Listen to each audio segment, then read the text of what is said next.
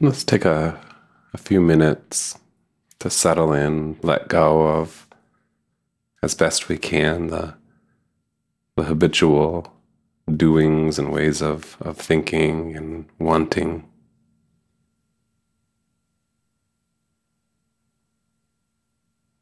the habit of our karmic conditioning,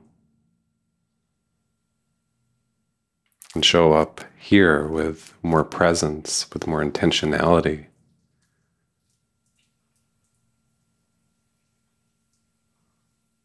to work with, to see, to understand, and transcend any unhealthy or unbeneficial karma personally.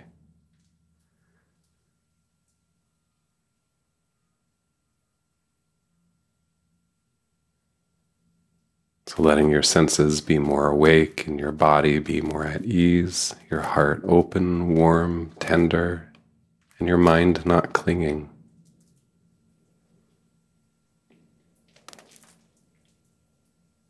Mindful.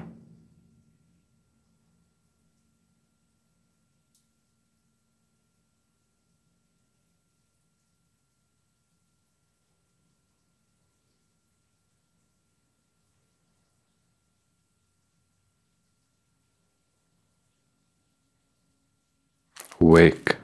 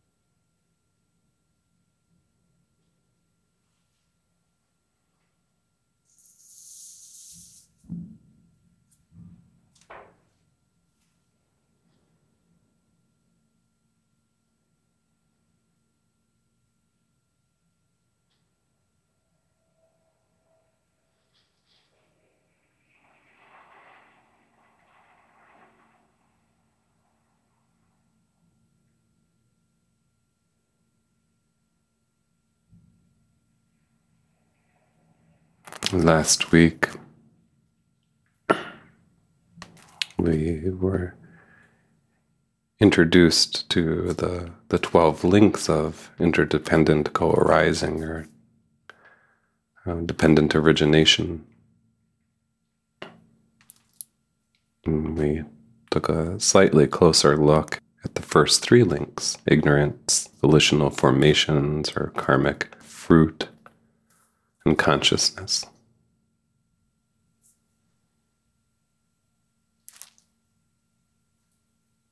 So in these next couple minutes, let's just open up to these in our experience. This being present, this act of presence that we're engaging in right now, is a means to illuminate, to transform ignorance with mindfulness, with understanding.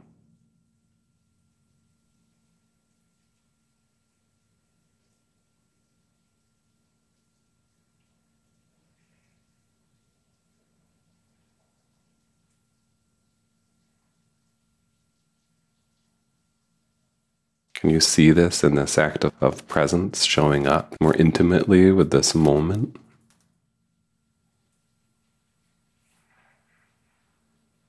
Can you feel this presence as a means to be an antidote to ignorance?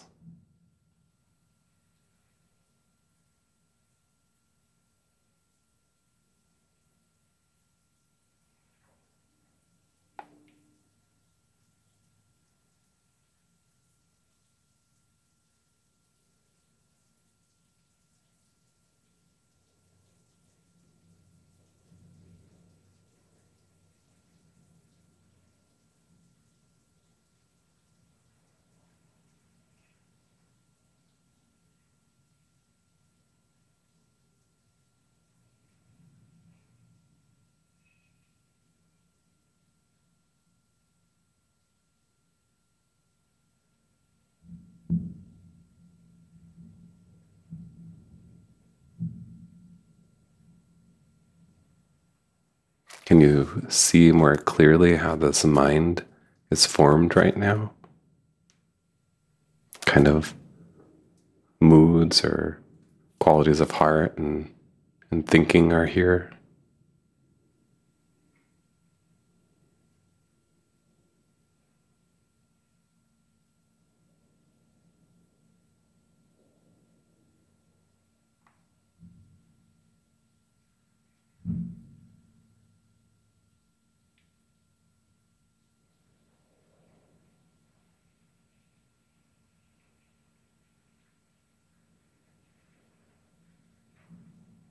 This heart and mind is this continuous flow, ebb and flow of change.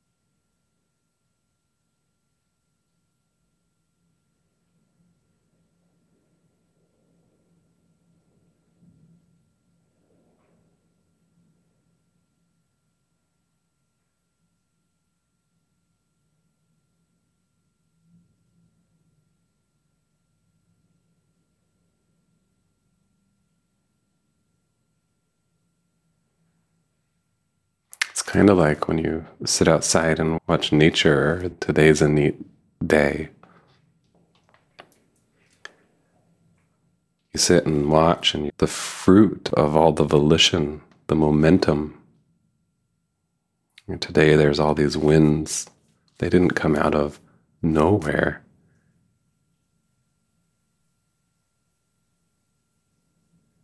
And this is what it looks like. This is what it feels like.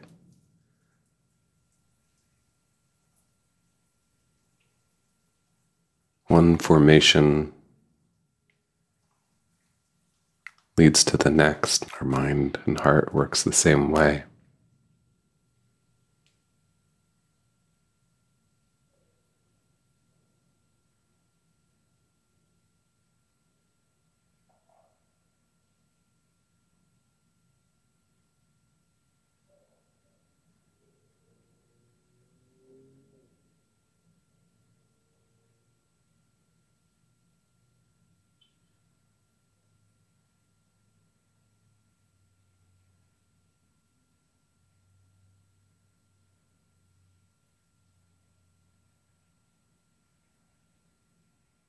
This reveals the third link, consciousness.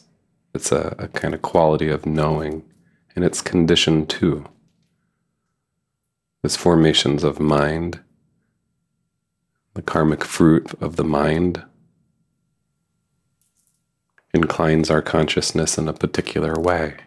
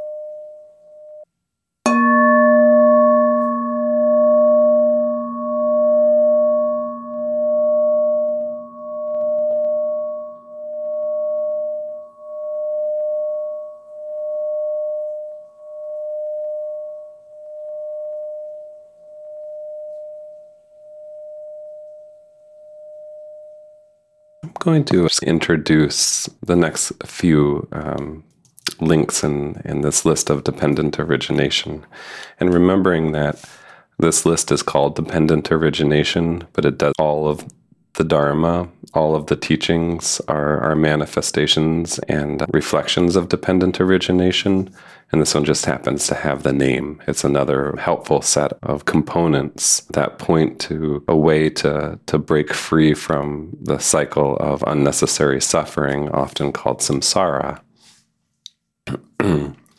And in these Thursday classes, by the way, I'm going to use a lot of the traditional terms because it's a group that seems comfortable with them and they're just helpful to remember. So if you ever have any questions about a term and want more clarification on it, just let me know and we can discuss it a little bit more. Samsara is the cycle of this habitual kind of getting swept up in our karmic volition in an unconscious way that creates habits of seeing and thinking, and it tends to produce unnecessary suffering. And to transcend samsara is to recognize these links and use them in a way that creates healthy karmic conditioning. So we went over ignorance, volitional formations, and consciousness. And the fourth link is called name and form, or nama rupa. And this fourth link comes after consciousness. First, there is the ignorance of not seeing how things work. And then when we transform ignorance, we see the volition of our heart and mind, the way that it's composed, how it's functioning, how it's active, how it's blossoming. This mood that you're in, the way that you're thinking right now, is the result of karmic conditioning, the volition of past experience leading into present moment experience. And this quality of mind shapes the kind of consciousness that we have. And this kind of consciousness that we have determines what we start to pay attention to. If our mind is inclined in one way, let's say that it's inclined in a way that just has been raised up in just such trusting environments, for example, just a child who is so well loved and cared for and nourished and happy. That child might not be aware necessarily of particular styles of suffering because they haven't seen it. They haven't experienced it before, so they wouldn't be paying attention to it in a particular way. Or maybe we haven't been exposed to terminology that might be offensive to some, representing painful situations, and because we haven't been exposed to that, we don't know, and we might say that, and we might pick particular words. So the way that our formations of our mind have formed affects the way that we pay attention to things, our consciousness. The name and form, the nama rupa, the fourth one, name and form is the way that our mind starts to categorize experiences. So it's perceptions, it's the memories, it's the name is sometimes referred to as mind, but the mind is the way that we perceive things, remember things, categorize things. The form is the form of the body and how the body is set up in this present moment. So consciousness, the way that our consciousness is inclined, determines the way that we perceive things, remember things, approach things, make meanings out of things. So we name the forms. We have this kind of the way that we know the world. If our name and form has been formed out of ignorance and just the habit of mental formations, and we're not aware of how we're conscious of our experience, our name and forms we might cling to. They might be clouded.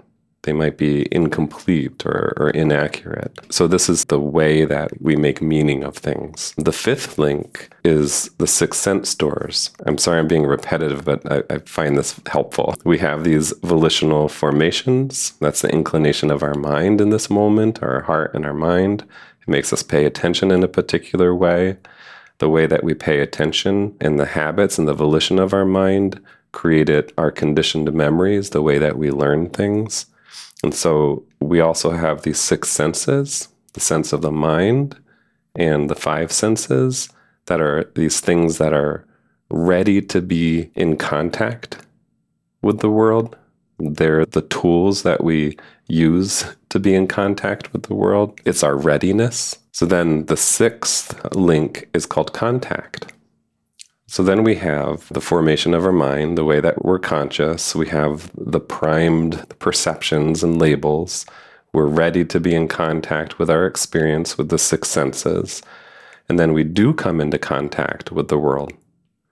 Things come into contact with our feelings, our skin, our body, in contact with our ear, with our eyes and our nose and our mind. So contact means that there is an object, whether it's an internal object like a thought or an emotion or a memory or a perception or the volitional formations of our mind. And it's also contact with our world, another, through our other senses. Then it's the consciousness that is able to see that. And it's our sense organ. So there's three components that make up contact. And contact, when does that happen? In the present moment. In our present moment experience. Contact is this kind of magical experience that starts to instigate and give rise to a certain way of interactivity with our world. And a lot of things arise, which leads to number 7, which is, I'm going to pause right after I say this one, is the feeling tones. At any point in contact, according to our volition, according to our names, our perceptions, the way that we make meaning out of things, our experience is what? Either pleasant, unpleasant, or neutral. In these first 7 that we've gone over, all of these are causative. They're cause and effect. None of these are these fixed qualities. They're all dependent on sets of internal and external causes and conditions. The way that we're conscious depends on our formations. The way that we name things depends on our consciousness and formations. The way that we are in contact with the world depends on our 6 senses. There's that moment of contact, and our feeling tone is dependent on all those preceding factors. Here's what we're thinking, here's what we're feeling in this present moment. How much of it did we choose? It just arose. It arose out of these causes and conditions. Someone gives us a compliment, depending on the state of consciousness and the formations that we have, the way that we're reading that compliment, we might feel good about it, or we might feel insecure about it. Depends on the constellation. So everything in this list is not set in stone. It's impermanent. There's no fixed kind of quality to it. It just depends on the conditions that are here. When we're ignorant to this experience, what do we believe? That pleasant thing to be truly unpleasant. that pleasant thing to be the pleasant thing, the unpleasant thing to be truly unpleasant and bad and wrong. So I want to pause there because I think it's important to stop and contemplate and see if we can, what does this bring up? Does it resonate? Do you see this already? Do you experience this already?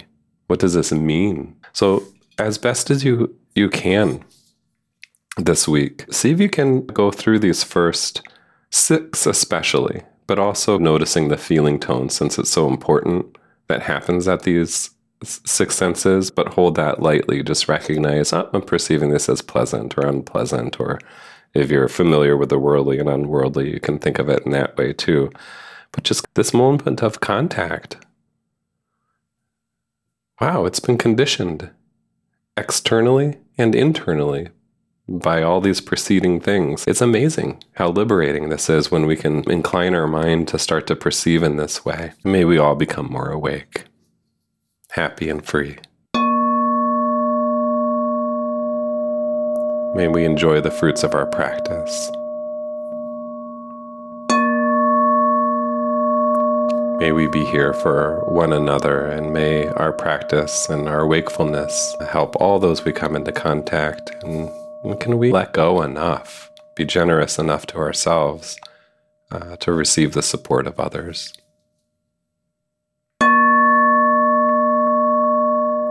Thank you. Thank you. See you next time. Good to see you.